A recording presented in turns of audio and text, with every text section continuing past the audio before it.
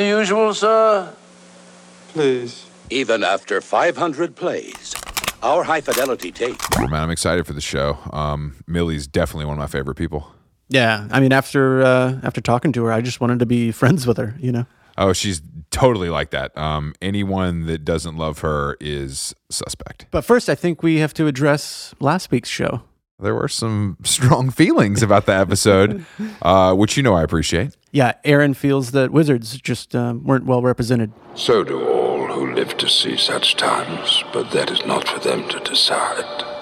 Okay, wizard. All you have to decide is what to do with the time that is given to you. That's literally the slowest jibber jabber I've ever fucking heard. No one knows what that means.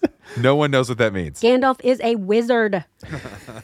And he gives you advice, from time to time. And that's what Frodo needed, because the ring, he's got to get that ring into Mordor, really fast. Mr. Frodo! No, Sam. Jesus. Go back, Sam! And then he's all sad because his BFF Sam Going to Mordor alone. Of course you are. is probably the nicest hobbit. And I'm coming with you! He can't go. So Gandalf said stuff with his mind, and it really helped Frodo out. Also, by the way, there were dragons in Goblet of Fire. Just saying. I feel like perhaps you'd like to register a complaint.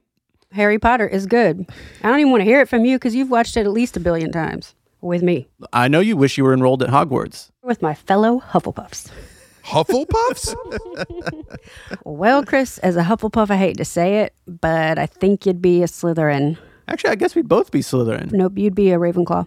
Nobody's Ravenclaw. No one ever talks about them. Yes, they do. They're very witty and have lots of wisdom. What on earth is a Slytherin? Okay. A Slytherin is like being a Scorpio, except you've got this really bad tattoo that lights up. Plus, they can turn into smoke machine monsters.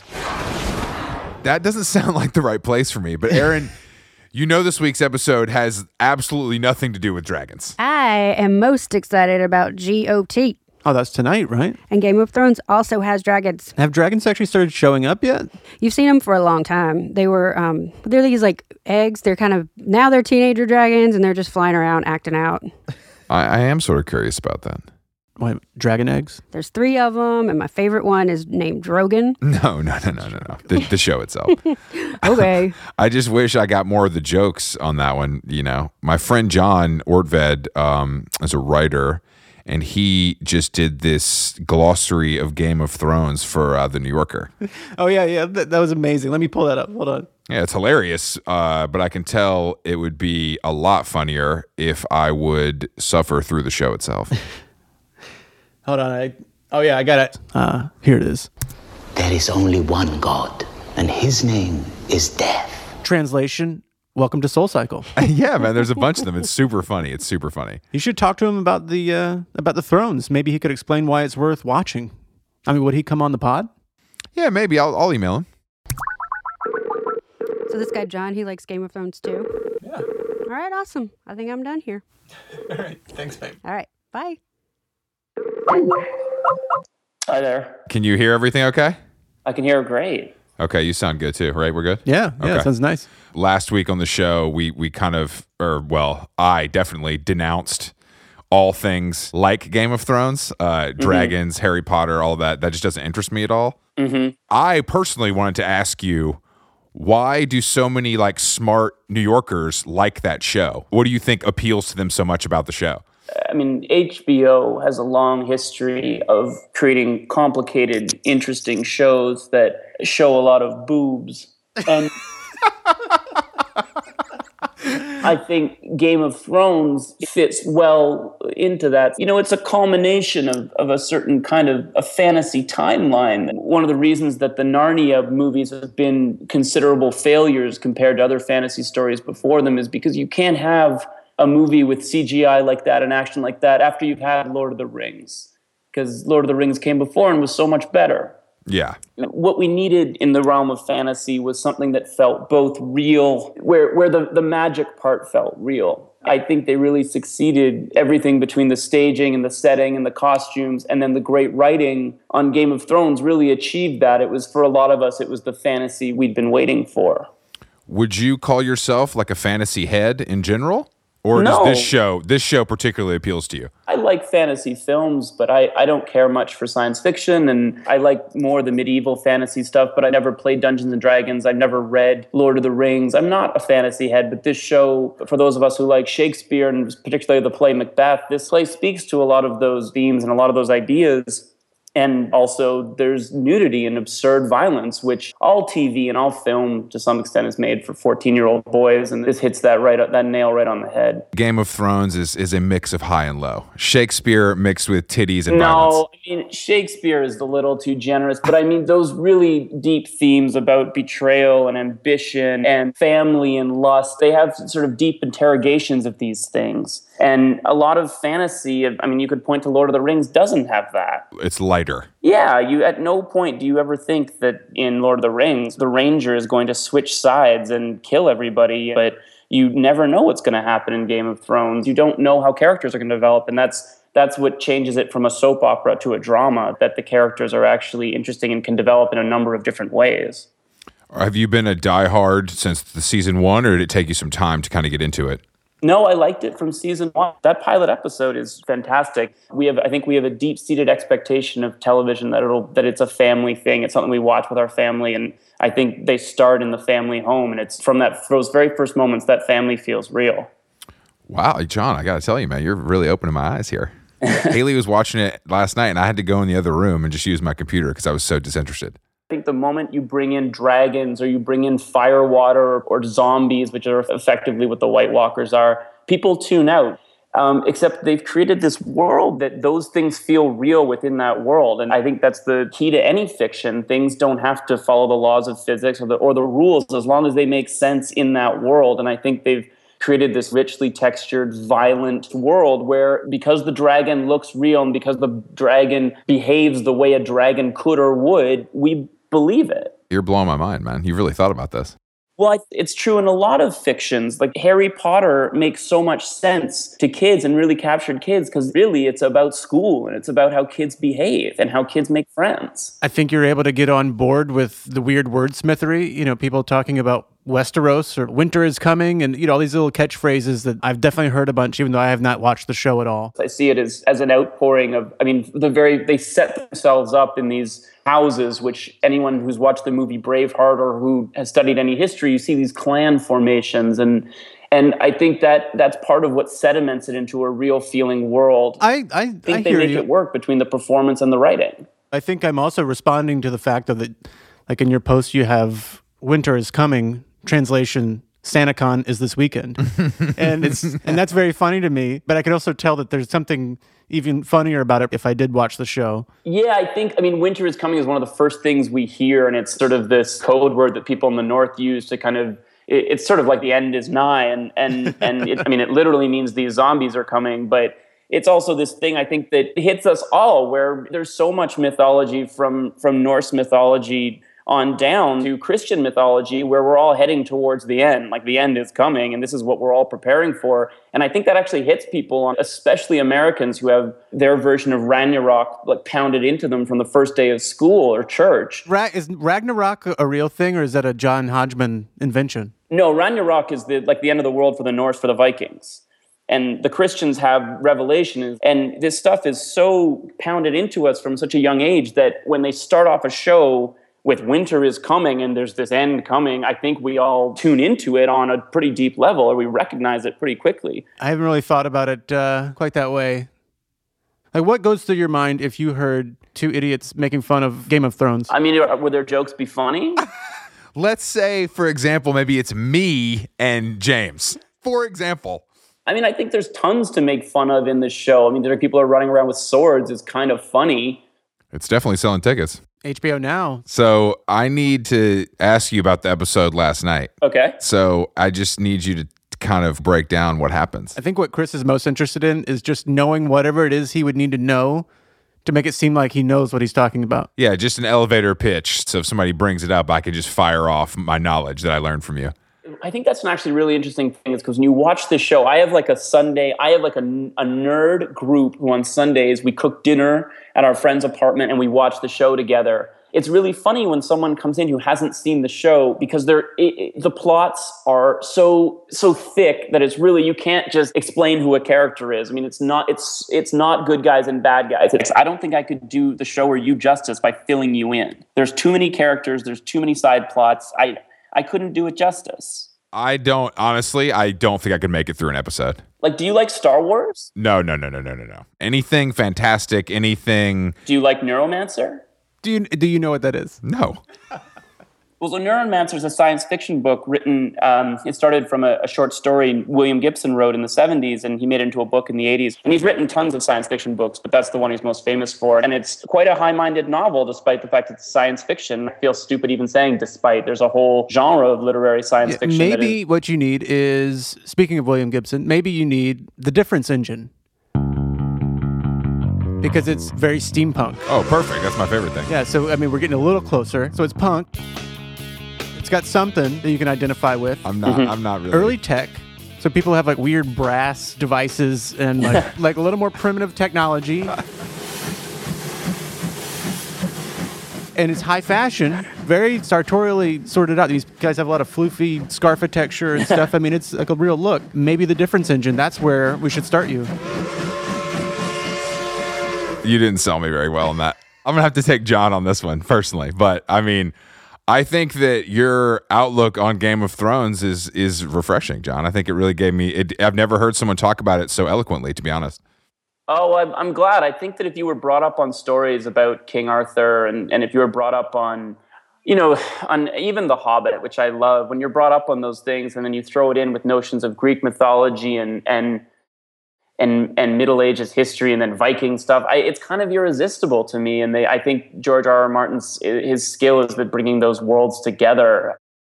I think there's just I haven't read the books. I don't read a lot of fantasy, but the writing on the show and the set design and the costumes and the acting, they've made all those things work into this beautiful punch that I drink every week.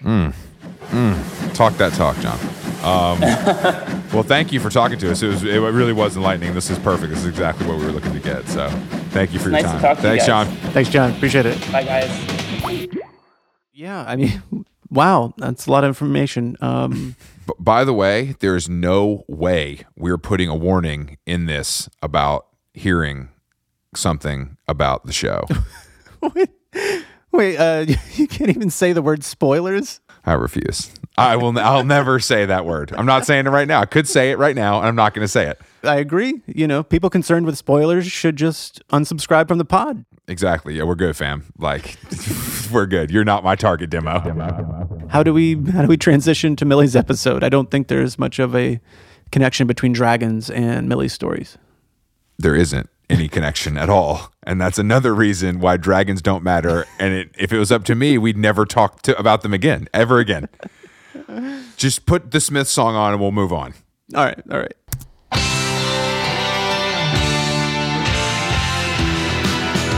Seinfeld. This isn't a show about stories. It's a show about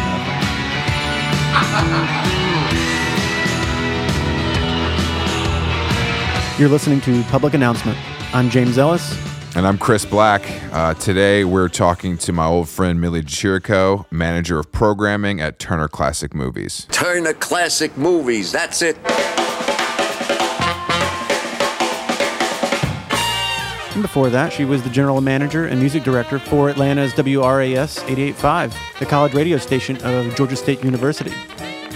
It was, at the time, one of the most powerful student-run stations in the world. Most people don't realize that 100,000 watts is the most powerful a radio station can be. It's true, yeah. But you could say they burned down the disco, right? Yeah, you can say that, I guess. Actually, a few years back, Georgia State made a deal that turned 88.5 over to Georgia Public Broadcasting, which is like the local NPR affiliate. Right. At least during the daytime. And at night, it might still be college radio. It's such a sadness, though. I mean, I love public radio, but when you're a kid, the music they constantly play says nothing to me about my life. But yeah, I mean, when you're a kid, you don't want to hear that. You don't want to hear from NPR adults. You want to hear from your peers. Oh, I totally agree. And that's what Album 88 was. It was students turning out maximum weird radio all day, every day. because the station was so powerful, everyone around Atlanta could hear it. Yeah, you got to do it that way though, man, because Atlanta's a big sprawling city. You got to flex that wattage. There are loads of people outside the perimeter. OTP. And that was us growing up, OTP. OTP. Yeah, we were those teen rangers outside Atlanta when Millie was, when she was on the radio. Yeah, she had a show that I loved, listened to religiously. Real mixed bag, those shows, though, man. Yeah, I mean, sure, you wanted to hang a lot of the DJs. I mean, there was always some like a world music show or whatever, Yo, Jim, put something from Crocodile Dundee. That's all I can think of for world music. Sorry, man. Sorry. Yes, exactly. You're killing it. Come on. No, that's too good. I actually like that song. But yeah, I mean, you did have to suffer through, a lot of weird, boring shows. Indo-Chilean grindcore? Maybe? Or some primitive fugitive folk rock? Fusion anything, man. Fuck anything fusion. I mean, there were shows you loved, some that were too strong, but either way, I mean, you were glad 88.5 existed. Yeah, man, you're all the way out in Conyers, Georgia, pre-internet, no Shazam. You had to find cool radio to know something besides garbage like Bush exists. I almost forgot about the Bush. Razor Blade Suitcase, fam. Never forget. God, that band sucked. They truly sucked. I was thinking about that time, the mid-90s. Oh, you're thinking about it? You were wondering to yourself. Yeah, exactly, man. I was trying to remember what Millie's show sounded like, and then it occurred to me she probably has the tape. She's like that kind of person. Oh, my God, that would be amazing. Yeah, it'd probably sound pretty funny, like Child on the radio. I mean, at the time, though, I don't remember it sounding like a child, though. To me, I think it sounded like sophisticated. It was that sound,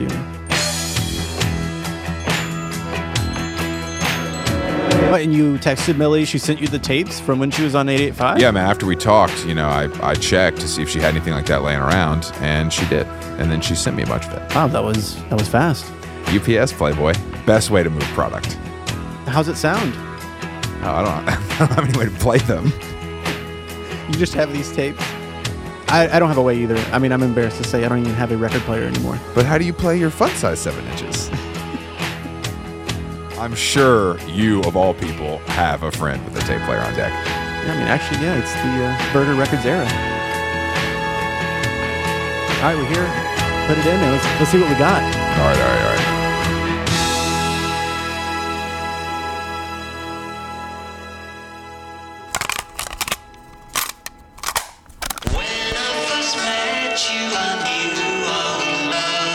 Yo, man, this is bringing me back. This is tight.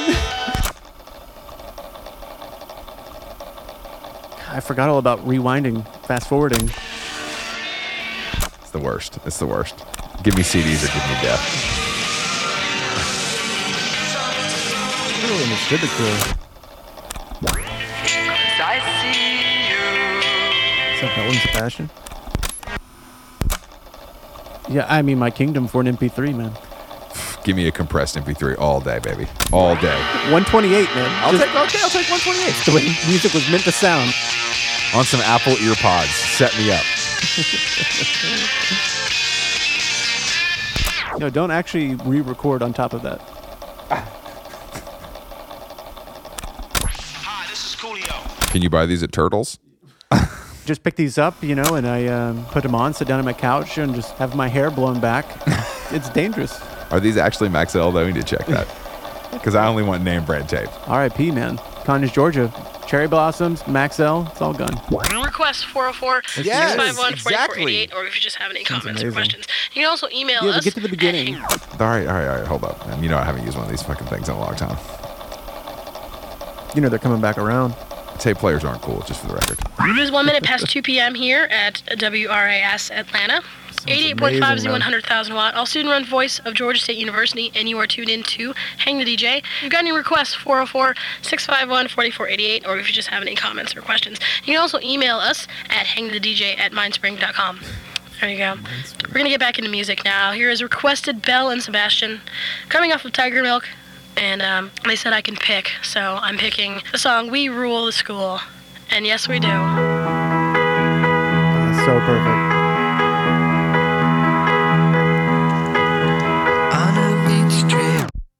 You know, it's interesting what she does now and what she did then are so similar. She is choosing what people get to listen to or see. Yeah, it's the curator role. You know, that industry, when she was in it, was doing pretty well, but has since declined. That radio world has ended for sure. I think one thing I love about Millie, though, is that she's an example of how that skill set translates to these other industries, or to a similar field anyway. You got movies, and then you have the traditional radio world. And I think it's okay that one of those maybe doesn't exist in the same form that it did before. Hey, man, things change. I'm just happy that someone that I personally know has great taste is in a position to influence younger people. And we need you to be running radio stations and television stations and... Yeah, truly touching the people, not touching the people on Instagram. Yeah. It's a very different time. It's a very different game. And I think that... I think we just get to the conversation with Millie and pepper these in, maybe. Hang the DJ. Yeah, we could do that. Hang the DJ. We could pepper them. All right, here we go. Okay, so I was born in California. I didn't know that. Yeah, in San Diego. Shaka. Weird thing, though, I only lived there for like 6 months. I immediately was taken from San Diego and we all moved to Chicago. My dad is in the military, so there's a lot of different stops. And then at some point we moved to Atlanta. I want to say I was 13 or 14 when I moved. So most of your formative years were here. Oh yeah, I will say. Yeah, I tell people I'll say I'm from Atlanta. Yeah, of course. Because I guess you should probably introduce yourself. Sure. My name is Millie DeChirico. I'm a programmer at Turner Classic Movies. And what's your makeup as far as racially? Yeah, so my dad is from Italy. He moved to America when he was about 15, 16 years old. And then my mom is from the Philippines, and she met my dad when he was in the military, then moved here when, they got married. So she's probably 22, 23. All right, I just want to get that out of the way, Thanks. I appreciate that. It's interesting because I feel like I'm a Southerner because I've lived in the South pretty much my entire life. Yeah. But then I have this crazy immigrant family. So you were in middle school and high school were in the suburbs of Atlanta, correct? Right. Marietta. So I went to Lassiter High School, which was strange because I'm sure it's probably changed, but at the time it was 98% white. Marietta was weird because it was there was a lot of kind of preppy people. Yeah. Bougie white kids. So it was really extra strange. In middle school, is that when it all starts? Is that when music becomes something that is a big part of your life? It was that early for you? Yes. And it's purely based on watching television and movies. My parents were not into music at all. Me too. Yeah. They were total squares. They were not, they had 10 albums maybe, Thriller, and they had Learning to Crawl by the Pretenders, a Police record. Oh, I just heard that on the modern radio and I bought the record. Yeah. They were not music people. They were not movie people. To this day, my dad will watch any movie that was based on a Saturday Night Live thing. So they're not into culture at all.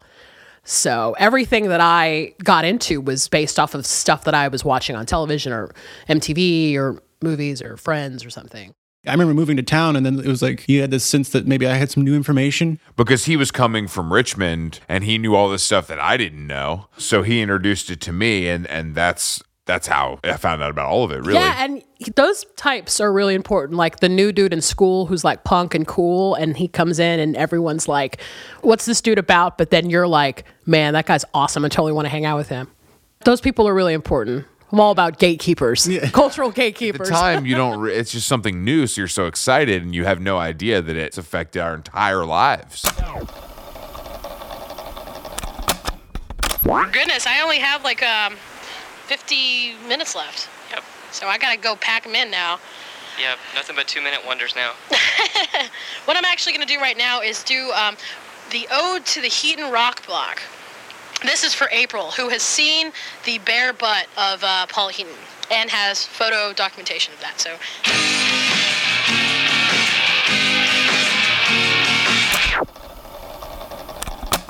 Definitely knew that I was exiting. It hit me one day that I sort of wanted to go out and experience transgressive things.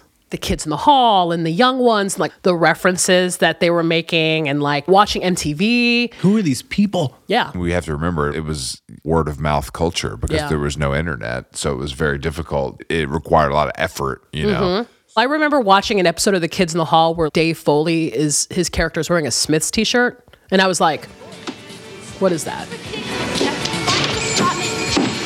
What, are you shopping for records or something? I guess.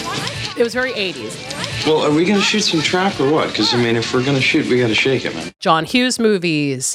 And it's like everything that I was sort of learning about was the Smiths, The Cure, R.E.M., you know, those like kind of like 80s new wave bands. Well, there's a lot more to it than music. There's the look and the attitude. That's as important when you're 15. Willfully different. Yes, you're making that decision. I bought a Ministry shirt when I was in middle school. That first Ministry record's pretty tight. Cool. It's like, you know, it was the kind of thing where I was like, okay, like I like Ministry, but really I just want the Ministry shirt so that everyone knows that I'm into weird shit. Absolutely. It's a signifier. It's a billboard. Like, I'm into this. It was more about just signifying yourself. It wasn't about like, you know, I want this because I'm a huge fan. It was just like anything weird. I remember wearing it to school a bunch, and then like my preppy sports friends that I used to play like softball and tennis with were like, what? What's that? What's that shirt mean? And I'm like, you don't get it. Don't worry about it. It's cool. What? Yeah, I was probably in 7th grade. The love.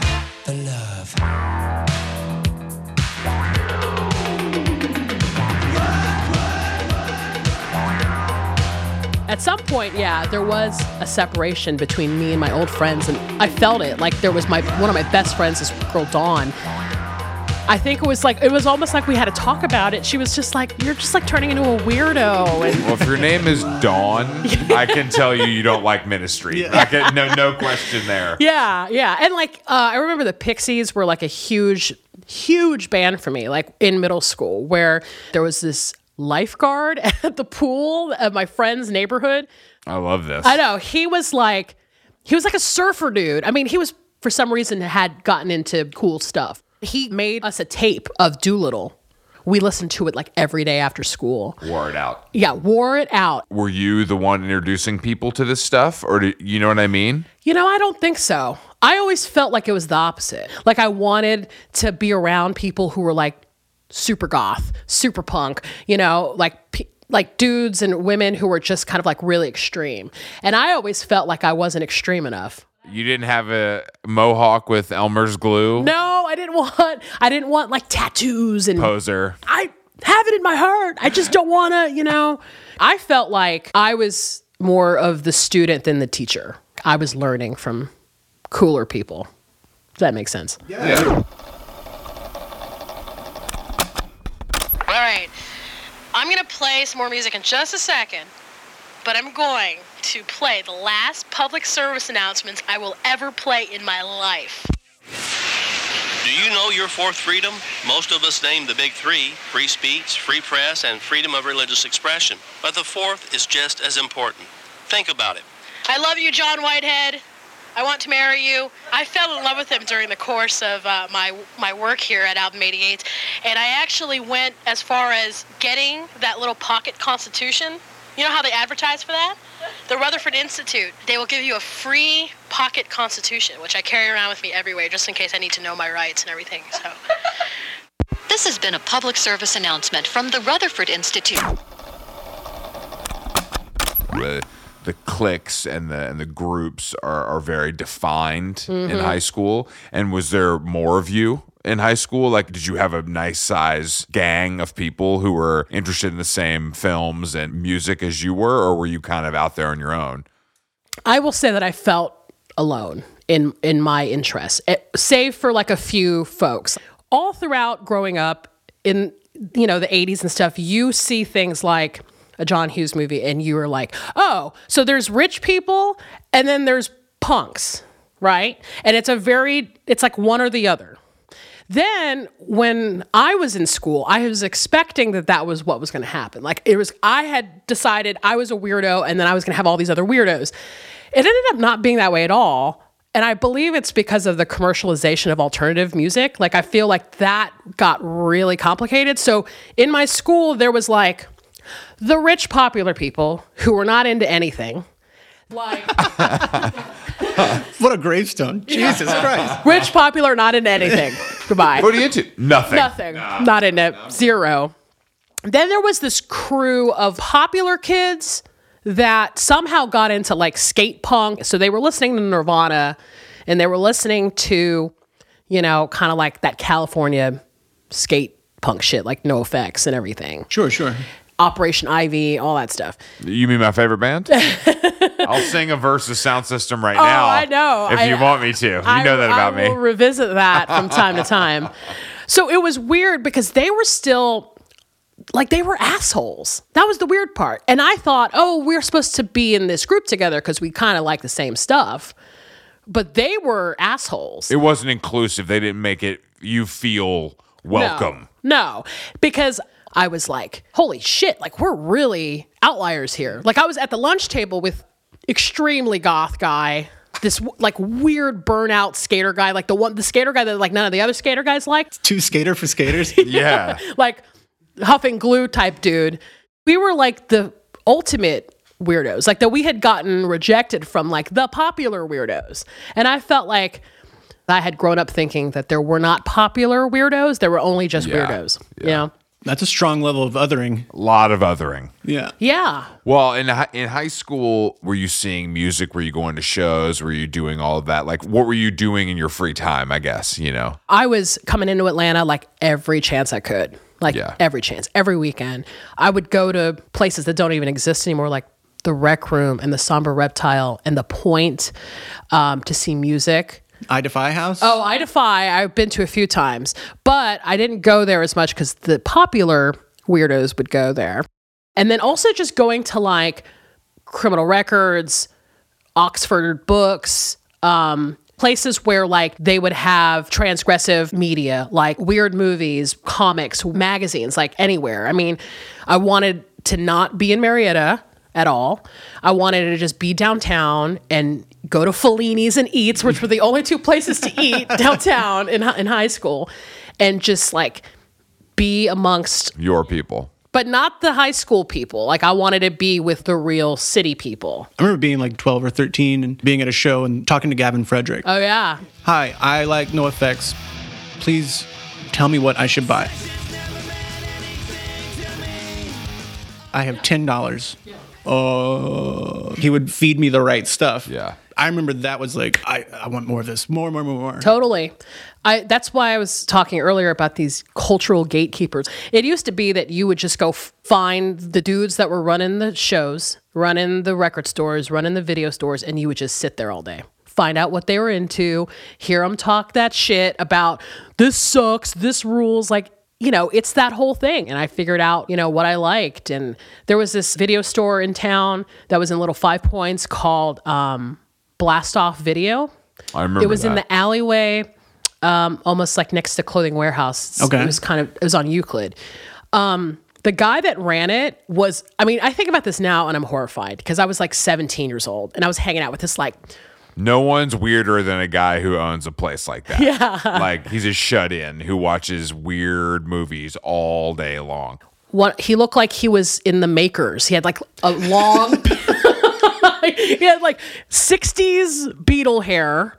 You know, he just would like sit in his video store and smoke pot and like wanted to like talk to young 17-year-old girls and burn incense and shit. And I was like, this guy is the shit. Yeah, like, he sounds cool to me. Yeah, right? I mean, now I I think he would be like, have you ever seen Female Trouble by John Waters? I'm like, no, tell me more. And he'd be like, I'll make you a video. Pre-DVD, this was still VHS. So he would like make me a dub of Female Trouble, or he would make me dubs of like Herschel Gordon Lewis movies, and just like at the time, you know, it was blowing my fucking mind. I was like, deep cuts. Yeah, I mean, it was a lot of that, a lot of just sitting around. The big thing for us is the correspondence part of it, and like getting records and becoming friends with these people that you don't know, like mail ordering records or whatever. Yeah. I'm sure you did the same thing. I used to love looking at mail order catalogs. Like I loved the SST catalog and like, even like the shit that would come in the middle of like alternative press, like the Sessions catalog and Sessions, stuff. Classic. So what were y'all's mail orders like when you ordered records? Where'd you get it from? It would stuff like that, like Revelation Records. Okay. Or Lookout. You loved Lookout. He was a big Lookout guy. Yeah. I was too. That's great. And that whole thing is just, I bring this up a lot, but it's just that's over. It's completely lost. Totally. It was so pure, based solely on the fact that we all like the same thing and we want to help each other discover more of that thing. Yeah. And I think there's something really pure and really nice about that when I think back on it. They used to just run distros and they would order stuff for you. Yeah, like the idea of that is so weird now. Yeah, it's like they're a pusher or something. It's really strange. Yeah. Because he would remember your taste and kind of where you were at. Yeah. And pre-algorithm. Yes. Yeah. Human algorithm. Because it was really like it was like hey man, did you get that Peachy 7-inch in? Like when's it coming? Oh my God. He's like, it's coming. Just chill. I need it. It's like, will you let me know? And blah, blah. Like, it's almost like an old world system of exchange. Very old. It's very old world. Do you have those spices? Yeah. The rugs and the spices. Have they come around the Cape Horn or whatever? I'm looking for some skins. If you have them, I'll trade you. Skins. Did you ever work in a record store? I did. Yep. At Tower at one point. Then I worked at Criminal, actually. So it was like people would come into the record store and be like, what are you into? Dick, what's this? It's the new Belle and Sebastian. Do you like it? Pressure. Yeah. I don't know. What if I get it wrong? I don't want to steer you wrong. What the fuck is that? It's the new Belle and Sebastian. It's the record we've been listening to and enjoying, Barry. Well, that's unfortunate because it sucks ass. Yours, I assume? Well, it was being on the other side of it, too, which was super weird for me. That's a hard question, especially because how old were you when you worked in a record store? When I was at Criminal, I was like 19. Yeah, I mean that's young, to be asked these heavy questions. Songwriter, performer, and he's kind of friend of the station. He came here a long time ago, and he's cool. He's a cool man. Now is time the portion of the show where I play like my favorite songs of all time. Some stuff by like Elvis Costello and Billy Bragg and all that stuff that I really like.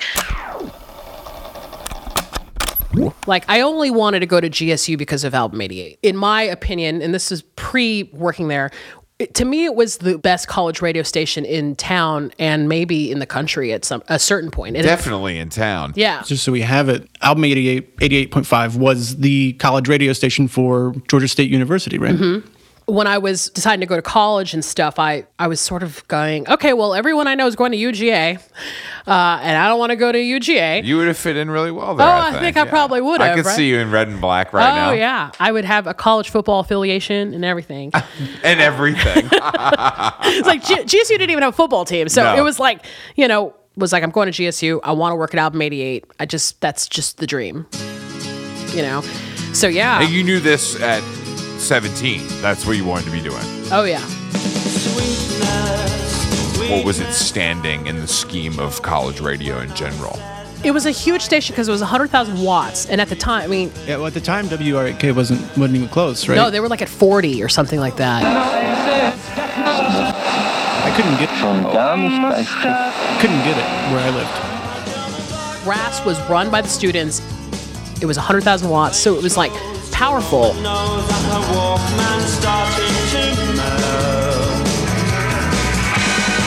And it had been around since the 70s.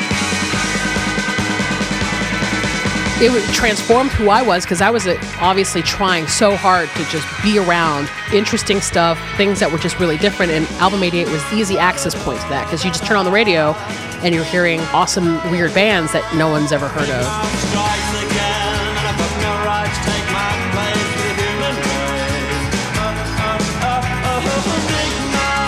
I got accepted to GSU. I did winter quarter, and by the end of winter quarter, I was like doing my overnight shift because I was like, that's first priority. Was it competitive though to get on, or was it you're so gifted that they were like, we need you. We're trying to pay you actually if you would accept our money. No, I mean, again, going back to these cultural gatekeepers, there was a hazing process involved. Of course, that's what I was hinting at. I would hope too. Yeah. Oh yeah, and I was like, show them what you got, bitch. Like, get in there and, prove that you can hang tough. The music director at the time was the coolest dude ever. This alternative black guy who loved punk and he loved like all this great stuff. And I was like, I worship this guy. So huge music people. And yeah, I remember the application was like, what are you into? What are your favorite bands? Like, what's your GPA? Was in a tiny corner. Yeah. Stressing over this app. Like I got to get it right. Got to show my range. This is the real college application. Yeah, exactly. Sunday night / Monday morning, 2 a.m. All right, well, do an overnight, which meant like having to do a shift in the middle of the night from 2 a.m. to 6 a.m.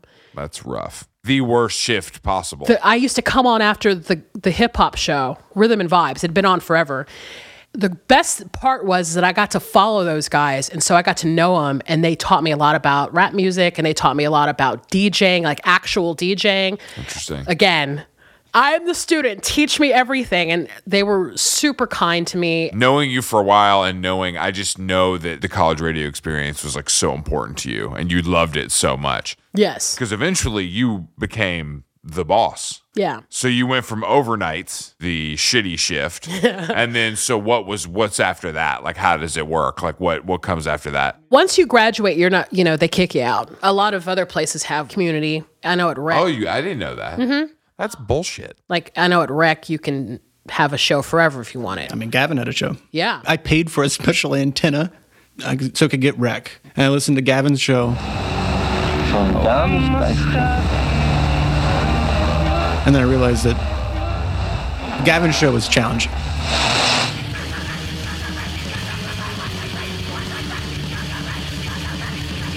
Everything he likes is challenging. It was a window into what he actually listened to. Yeah. Not what he thought that I would enjoy. It was like just some like weird European grindcore band that recorded it on like a 4-track. I do not want to hear that on the radio. That like shouldn't be on the radio. But I remember being fascinated enough to find out what he was doing that I went and bought this special antenna. I don't know if you remember. I'd hanging out that window. Oh, I do remember that. Yeah. Oh shit. I love that. That's great. Tuned in a few times and tried hard to That's like such follow. a kid thing And I to was do. like, not gonna be able to do it. I wish I could, but this makes no sense. The best time to be on the air is during drive time, like an afternoon drive time. Even on college radio, it's the same as. Same. It's just radio, principles of radio. But like, yeah, I started doing like a drive time shift. Eventually moved to like the sweet spot, which is like Fridays from 4 to 6. I mean, that's like. But someone's got to be the arbiter and deciding that it's your slot now. You get it. Like how did. Yeah, well, I mean, there was definitely some folks that were at Album 88, like this woman, Jez DeWolf, who is, she was a huge DJ there at the time that I was there. She helped me out. She helped me get in and kind of looked after me a little bit, which was great. It was that kind of thing where, like, I think they kind of said, all right, well, she seems to be cool and she wants to be involved. And I'd been there for maybe like 2 years, and that's when I became music director. And, I mean, that was like... So then you're the arbiter. Yeah. Explain to us what is the most important part of that job. Well, the music director is basically setting the musical programming for the station. So you're like the person that decides like what the new cool bands are. I know that sounds really weird, but like that's what it is. I mean, suddenly people are kind of sweating you because you have something that they want. Yeah. Was Merge Records flying you to the Bahamas and like Sub Pop sent you some Dom Perignon, Yeah. I was me. Whatever happened while I was music director is literally like a skill set that I have taken with me to my current job. I have to say that. I was like maybe 20. I'm sitting there as a music director of the biggest college radio station in America.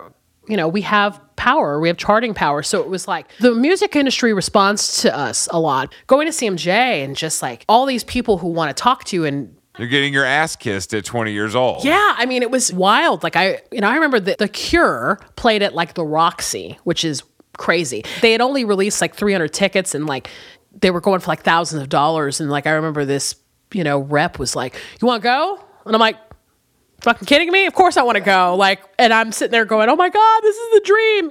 It was weird because you're young and people in the industry are basically just wanting to be pals with you. And it's this weird dance and you don't know how much of a dance it is. And you're kind of like, I'm friends with all these people. This is great.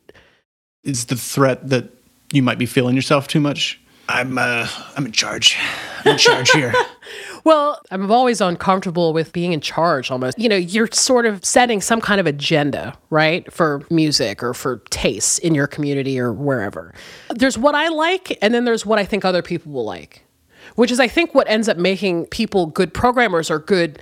Like, I never wanted to be like, well, I'm on some next level shit and no one gets it. To me, it was more like there's things that I enjoy, but then I also think that there's music that other people would enjoy and was sort of feeling like giving the people what they want as well as what they need. That probably is exactly what you need to be able to do that job well. Yeah, it's totally necessary. Yeah. I feel like I remember you having a Smith show at like... I had a show called Hang the DJ. That's the one I'm thinking of. Okay, sure. That was on Saturday afternoons. I would call in sometimes. Oh, yeah? I believe. Yeah. I'd do a little call in. I loved doing that show because it was stuff I liked. You can literally play what you want. There's not a chart involved. It was really kind of my own thing. So, it was all the stuff that I kind of grew up listening to, like early Britpop, indie pop stuff, which was really popular at the time. So there's no pressure to feature some new band or some new record? The regular rotation was a little bit more of a... You program things you want, but then you have to strike a balance. You know what I mean? You got to, oh, I don't really like them, but somebody will like them. I'm trying to think of a band that we like. Death Cab for Cutie was kind of just coming out. And I know they're one of your personal favorites. You love them, right? Listen. Love all those feelings? Yeah, you have a lot of feelings. So I figured. I really think a lot about them. But I remember listening to them going, oh, like... It's a hit. People like this. Yeah. Look at that cover. This is going to work. Yes. Even though it's not necessarily my thing completely. You look at CMJ, you looked at their charts, and you're like thinking, okay, this is what all the other college kids are into. Well, you're representing all those college kids. You know? Okay, we all know that the dismemberment plan is... And I actually like them a lot. Well, that makes one of us... All right, the cheese stands alone. I get it. As program director, how many nights a week are you going to see bands play? Like, music is your life, right? I would imagine. Every night. Multiple shows a night. That was craziness. And you were going to South by Southwest and CMJ and all of those things that were part of that. It was like a great time to be in college radio and a good time to be in music. I mean, this was like late 90s, so there was still money and... Pre-Napster. Yeah, pre-Napster. Okay, that's what we call it, yeah. And I'm so young, and I'm like hanging out with like bands and industry people, and I loved that whole experience because that's kind of what I thought I wanted to do with my life. There's something interesting if you went through high school feeling like, I don't really want to be the person that's like the ambassador for all of these things, but then you have more influence over that than almost anybody? Reluctant influence.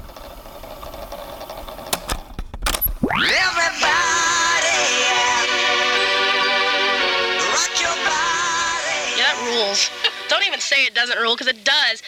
You are tuned into WRES Atlanta 88.5 on your FM dial, the 100,000 watt student-run voice of Georgia State University.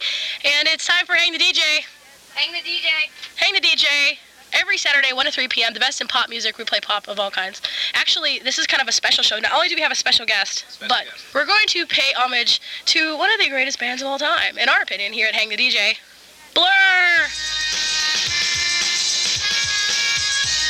Yes, Blur. They're 10 years old. So for the first hour of Hang the DJ, we're going to play all Blur, and we're going to try to go in chronological order. We're going to get things started out with something off of Leisure, which came out in 91, I think. And this is for Blur. Happy birthday or happy anniversary, whatever you want to say. So you are tuned into album 88, Hang the DJ. Well, now I'm a programming manager over at TCM. Turner Classic Movies. Turner Classic Movies. It's a network that focuses on film. You know, we play movies uncut and commercial free, which is also very similar to working in college radio.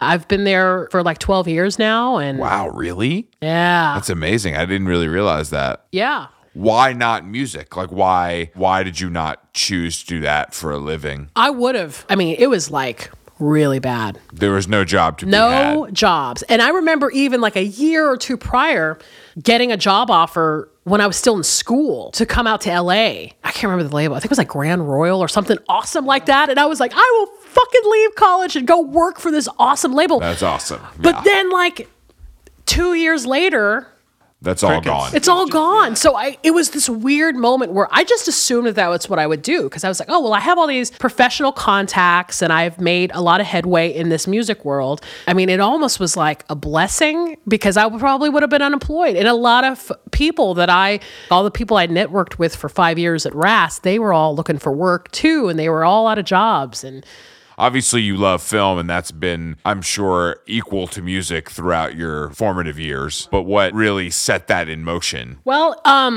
totally because of somebody I met from Album 88, a guy that had come on my radio show, Hang the DJ. He was a local DJ in town, and he was doing a night, and he wanted to come on and promote it. And I was like, all right, cool. So we started talking, and he was like, well, what are you doing in school? And I'm like, well, I'm a film major, and what do you want to do? And I'm like, well, I will take any job, but if I worked in film or music, that would be tremendous. And he was like, well, I work at TCM. If you want to give me your resume after you graduate, like, we should talk. And so, all right, do I move to New York or LA for the music industry, or do I stay in Atlanta? Because this is pre the boom Right. of the film business in the South, in Atlanta specifically. That's the only game in town, really. Turner was like big, a multinational corporation. If you wanted to do television or film, it was really the only place. I mean, media in the Southeast, that's it. Yeah, it was that kind of thing where like, where is the opportunity going to take me? Now, when you first started there, was it TCM Underground, like programming specifically? Was that the first?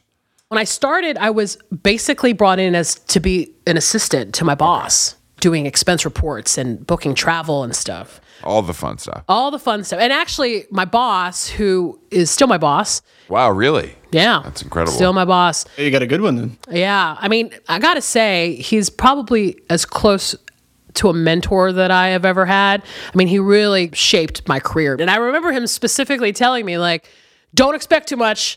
Typically, you're going to come here, you're going to like be my assistant, you're going to make 30 grand, and then you're going to go and break out. Yeah, like his old assistant did or something. But the good thing is that he, I think, saw something in me and was like, I think she wants to be a programmer. I think she's got the programming mind. Like, he knew I'd been a music director at RAS, so I have the skill set, and he just like encouraged it. He gave me programming tasks. So it wasn't until like about a year that the Underground thing started.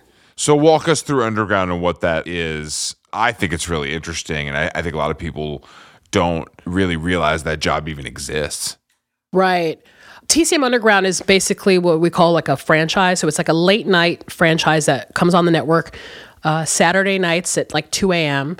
And it's essentially our version of Adult Swim. I don't even know if that's an apt metaphor. Was it like your 120 minutes? Is that closer? The theory behind it was that it was going to be that thing that came on in the late night that was going to show the weird stuff. Yeah. So it was definitely influenced by that type of thing, by Night Flight, by USA Up All Night, like all these things from childhood where you would just turn on the TV and you're seeing some cult movie or some weird TNA thing or whatever. The idea was actually created by this guy, Eric Weber, who is still at Turner, but he's not at TCM anymore. He had already pitched the idea like at some point, I think even before I got there, and they were kind of like, eh. But then I think it was just like one day, he and I kind of met. He was a marketer and I was a programmer. So we realized that we had the same taste and stuff. And we were like, let's do this together. I mean, this idea had been kicking around. They just decided, let's try it. And what year is this? This year is the 10th anniversary of it. So 2006. And at some point, the company shook up a little bit and Eric left. And so then it's just been me doing it. So you will look at a calendar and then you will decide which movies to license to play on the network during your show. Right. So Underground is my own thing. And then I also do general network programming. So basically, you know, I program movies all throughout the schedule. But Underground is definitely like my own. And you can get kind of weird. That's the whole point. Right. So it's not about like what I like and that's all. The metrics for what I choose are basically movies that are either truly underground, stuff not on DVD, stuff that no one's ever seen. It's just basically trying to play anything that's just weird and interesting. Sometimes it's really truly underground, sometimes it's not. It's just, you know. Who do you feel like you're putting this together for? I'm totally happy with the idea of somebody coming home, maybe drunk, stoned or something, and then turning on a TV and being like, what is this? That's all I care about. Like, that to me is like the measure of success. Now, I'm sure that there are really hardcore film people that think I'm not going deep enough. Like, I'm not getting like, you know, the day the clown cried or like some shit that like is really like no one's getting it. I've never heard of that, but I'm interested. Now I'm interested. It's not all like horror movies. It's everything. It can be funny. It can be gross. It can be weird. I try to keep it a large range of things. You know, aerobics movies that came out and were funded by studios and that just, you know, these sort of like passion projects from like really rich guys that are just like, I'm rich, I'm going to make my own movie. So it's like that guy's movie and then like a studio made movie. I think it's all under the umbrella of what Underground is. Anything I've ever done related to television happened so much faster than I ever thought. Yeah. Like, we're going to do this, and then it's going to be on tomorrow. And you're like, you sure? A network like TCM, I think it's like in 80 million homes, like in America. I'm not saying that all 80 million people are watching, but it's out there. And it's like, okay, we're hitting play. This is going out there. Yeah. People are going to see this. I know. Working on things large enough to where you're like, millions of people do that, and you're like, Yeah. You want me to push the button? I know. I'm a child. You sure? You know, like, Somebody's got to do it. I mean, you know. But it's something about like television and certainly radio that's way realer. I mean, certainly radio, instant. Mm-hmm. And there are times where you go out to a bar and they're playing it on the television, so it's like in the ether. Yeah. And that can freak me out a little bit. Okay, so we're non-commercial, so we don't get ratings technically, right? So we don't know like the share that we pulled from this thing. So it's a lot more based on like press, social media, like these kind of, well, because we don't play commercials. So, you know, if you don't but like why would they choose to invest in that? You know, you're working with media people and they're moaning about the ads. Yeah. Occasionally you bump into some media organization that, we don't have ads. We don't have banner ads or whatever kind of ads it is that bum you out. And you're like, we can't all be WNYC or UR, whatever. And like basically the rules that govern most don't apply to you because maybe there's public funding or you have John D. MacArthur grants and things. Blessings. Yeah. Yeah. And so why is that possible? Right. Well, I think that was a Ted Turner thing. He wanted TCM to be what it is. Like, and I believe this too. I mean, I think that there are public good areas that public broadcasting, like NPR, like things like that are important. He's a huge movie person, and he's really a big champion of classic films. I think he saw TCM as his place to really do that and to do it right. I mean, we all talk about how we're just grateful because now I think the company is obviously sustaining that. My wife's folks both worked at Turner for 30 years. Yeah. Glenn and Becky Boyette. They ran the Scene Shop. Oh, yeah. When they speak about Ted and all the stuff that he put together, it's interesting. And they have a very... positive. Yeah. I mean, it's a unique take on it, you know, because they were, you know, in the circle. Does he comprehend what you're doing? Like, because you do some wild shit. Like, it's a deep dive over there. I don't recognize most of the stuff.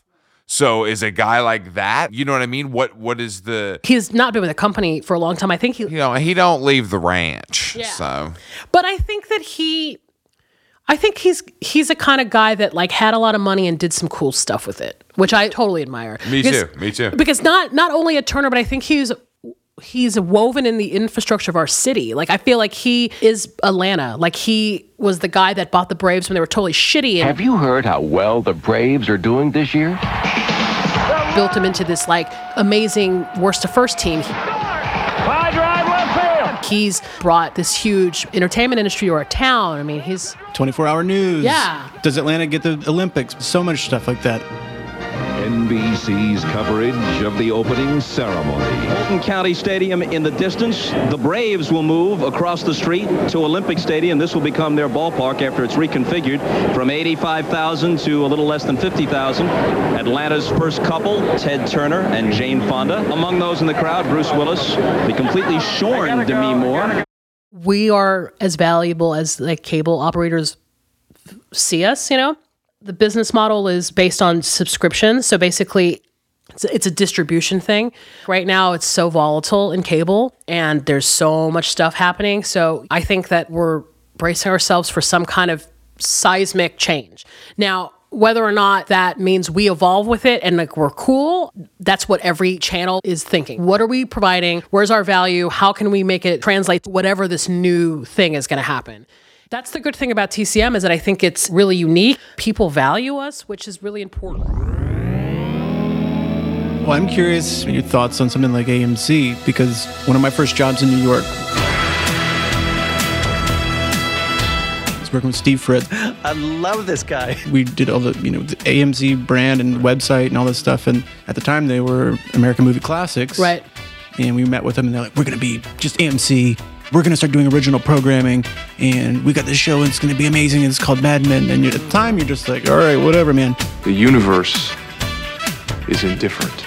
Cool guy. Go for that. I think a lot of people even forget what AMC was before. Oh, sure. They were our competitors. In the 90s, when they were playing classic film, I mean, they were our competitors. They've got Mad Men and Breaking Bad and The Walking Dead. I mean, they're like a completely different thing now.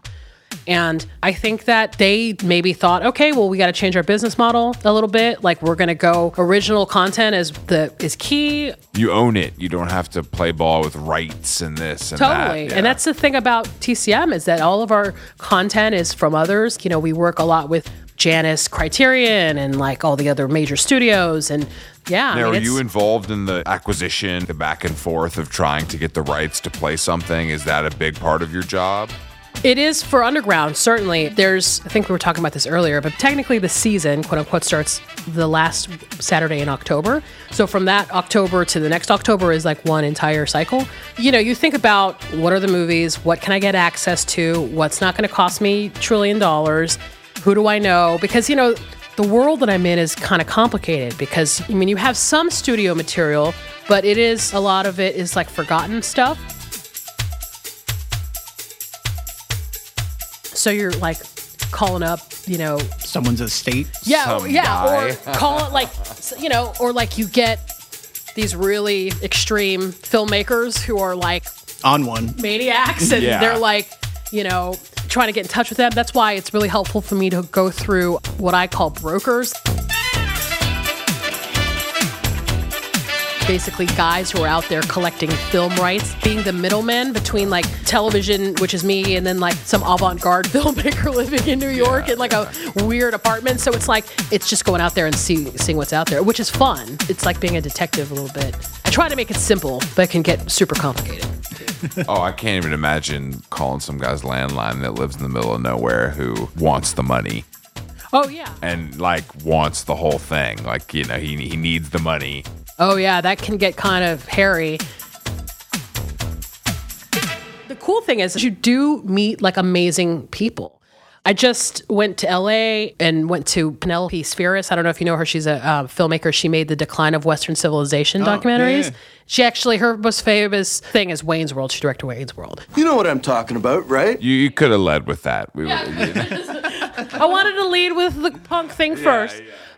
She's an incredible filmmaker, and she's such an interesting person. And like, she made amazing movies, but she, she made a bunch of short films when she was a student at UCLA, and they were doing a screening of it when I was in LA last week. This job has led me to meet people like her, where she's like super interesting, and she's this creative woman working, and she's, had commercial success, but she's also an artist. And so I've met a lot of great people through the Underground thing, I feel like it's interesting that you've been a part of the end of a certain version of the music business. Yeah. Now we're experiencing this, at least a change in television. Well, I don't know, man. There was a part of me that was thinking about this like a while ago. I was like, why do I keep working in these dying industries? Why am I drawn to death? Why am I doing this? It's like, why couldn't I have just worked in like pharmaceuticals? New print. Little. Yellow. Different. Or something like a thing that will never not. You got to bring the latest shit to. This is the cool drugs. Yeah. Have you heard the new Drugs album? It's really good. Like it's really cool. The earlier drugs, though, I tend to like a little bit. Yeah, I prefer that. I prefer that. You know, this first listen. 7-inch is better. This is like a really rare, limited edition pill. That for me was like, I think the biggest thing about punk rock, hardcore, counterculture, all of it was, oh, there's this version of life available. Yeah. I mean, well, you know, you look at people like your heroes, you know, these are like cool old art people. And they still make cool contributions and they still are in the world. You know, maybe they didn't have kids. Maybe they just like had a great studio in New York. And that was always a big inspiration for me, is people who continued to be who they were and were still doing it at 50, at 70, at whatever. Those are kind of like these role models that don't get talked about a lot. I always think about that because I like think about, okay, like look at a guy like John Waters, man. It's like he's continuing this trajectory of the person he was when he was 19 years old. You know, he's able to do it. And how do I do that? Like, how do I keep going and stay cool? And hopefully you stay cool. But I think that's a more interesting role model than a lot of people. I agree. I think it depends on what you want to be contributing. If the arts are important to you and you want to be contributing to that, you got to just stand strong, because if that's how you feel, that's how you feel. And at the end, you know, when it's all over, you'll probably be happier and feel more successful. That's something that I aspire to, you know, is to be able to, I don't need to be young forever. I don't need to hang. That's not, culture is so obsessed with that, and we're so youth obsessed, and that's never going to change. But there are a lot of people that are older that we can look to. I just feel like there are people in the world that are like, they're just always wanting to make creative things happen. They just want to be involved. It gets harder when you get older to be able to kind of just stay there and be, especially to be successful at it and to be profitable at it. But like, keep in mind that it has happened before. And it's like, I don't have to worship like a mommy blogger or something. Like I'm just, you know, like there are still cool people in the world that are doing cool shit. You know, it is harder out there. It's what's put in our face is not necessarily what I'm attracted to. Yeah. But I think all three of us have been committed to looking below the surface for so long that that's not going to change because of society's. I mean, I think there's something evergreen about the fact that we felt compelled to get on a plane, come down to Atlanta, you know, have random conversations, and like this is super fun to me. Yeah, exactly. The good thing about there not being cultural gatekeepers or any kind of gatekeepers anymore is that there are many points of entry now. So like, if you are a person who wants to do something cool, you have more opportunity to do that than ever, and you have more opportunity to like sort of put cool things in the world. Oh, the market is flooded, but the good still rises. That's not an issue. There's still good taste, despite there being a ton of content. There's still... Yeah, and that's all I care about. Good taste is I'll live and die by that. That's like that's truly the most important thing to me, and that's why I think that's a part of the reason that you and I are even friends. Oh, you know what I mean? Agree. Like, that's what you have in common. That's the Chris Black currency right there. That's all I got. I got nothing except a little bit of taste, and if I can apply that, hopefully people will be attracted to that. Well, I'll just tell you right now, I have read a profile about you in a magazine, and I bought a hairbrush that you recommended. Yes, you did your work. God, thank God. Yeah, there we go. You are a teacher. I can die now. Thank I was like, oh man, he's on those Mason Pearson brushes. I gotta get one of those. That is a true story. I swear to God. That's great. I swear to God. So you are contributing. Don't worry about that. Well, thanks so much for doing this. Yeah, thank you. Oh, this was awesome. It was great to have you. Yeah, it's a fun conversation. Yeah, thanks so much. This has been super fun. You were at the top of my list. I just knew that I thought it'd be nice to, put it to tape.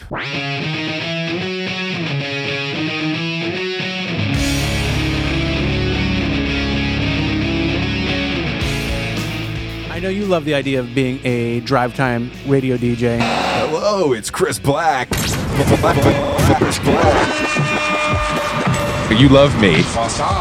Just wait on it. Just wait on it. Lots of traffic on 85 North. We're going to be right back with a song from Bush.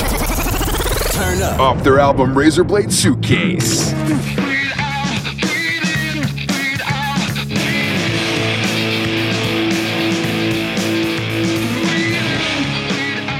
I just could never get over Razorblade Suitcase. That name is so 90s. It like sums it up. It's a holy grail of like the worst name for anything. What would that be a good name for? Name one thing that would apply to, unless it's an actual suitcase with actual razor blades in it. Who uses that? You can't even do drugs with that. I mean, if you had a lot of coke. But you also need a suitcase that's not razor blades, that has coke in it. When I think of razor blade suitcase, I don't think of one made of razor blades. I think of one full of razor blades. Oh, no, I got the drugs. Jonathan, you bring the razor blades.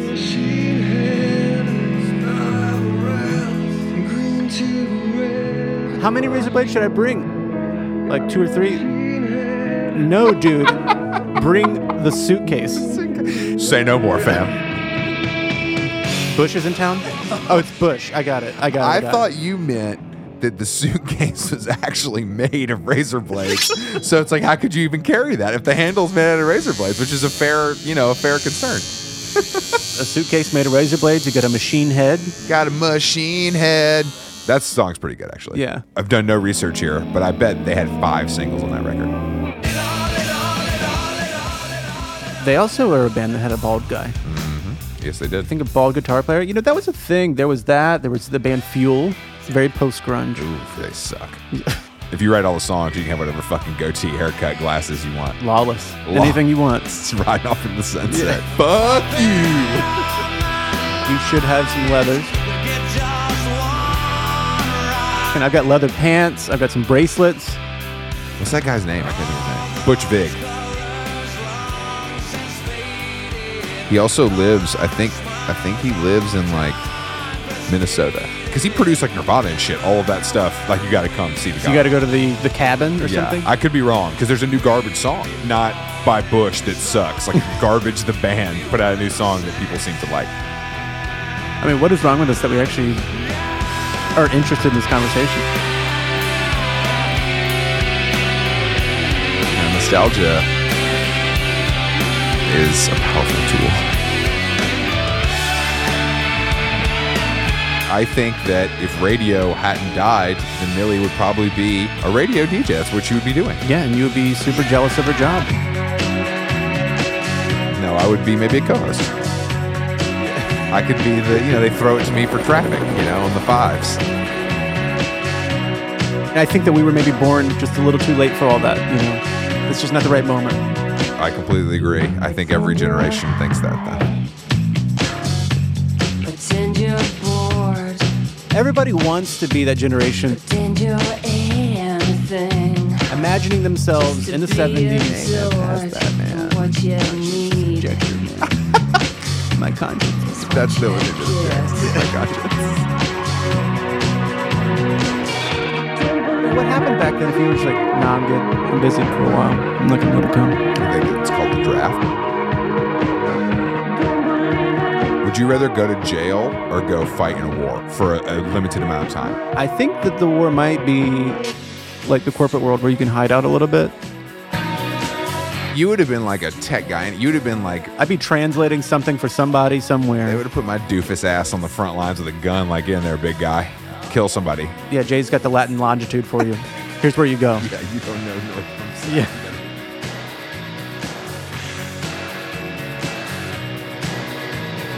And I wonder about the beloved millennial generation. I would say that I wonder to myself. Suddenly we have phones in our pockets and no one needs to remember phone numbers and everything's just available.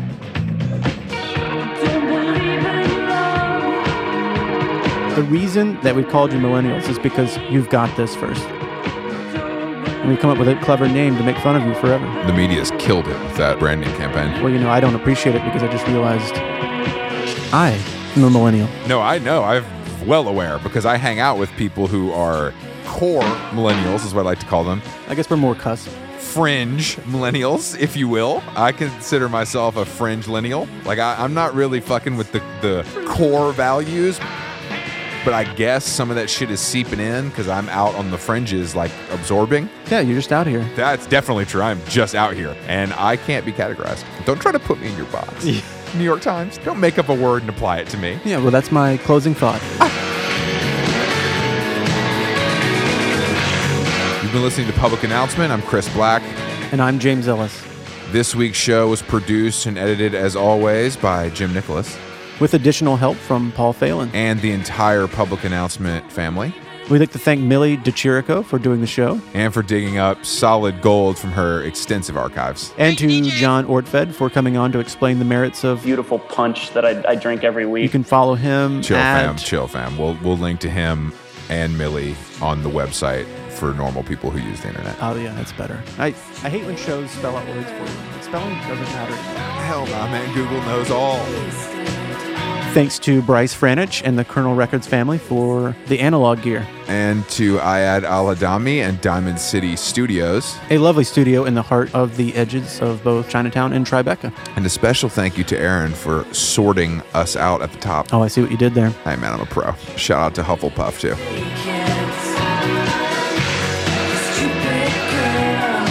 What do you want to make the very last thing this week? No, I got this, man. I got this. Millie, take us out. All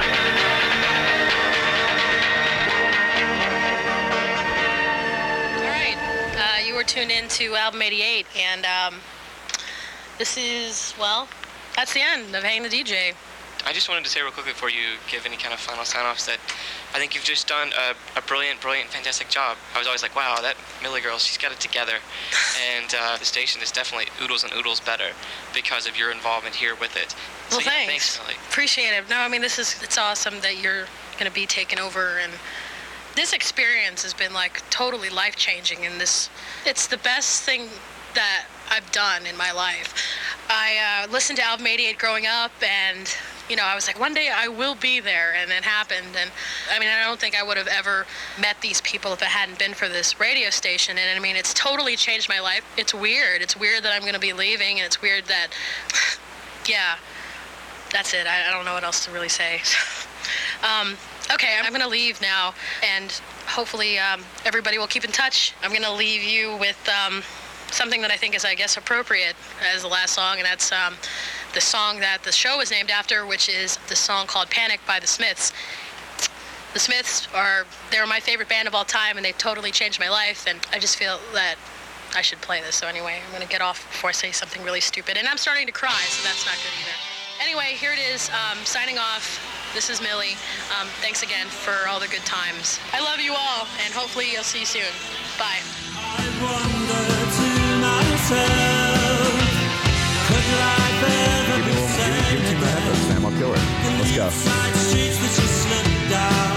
I wonder to myself, hopes may rise and the grass near, but honey pie, you're not safe here, so you run down to the safety of the town. But the panic on the streets of Carlisle, Dublin, Dundee, Humberside, I wonder to myself.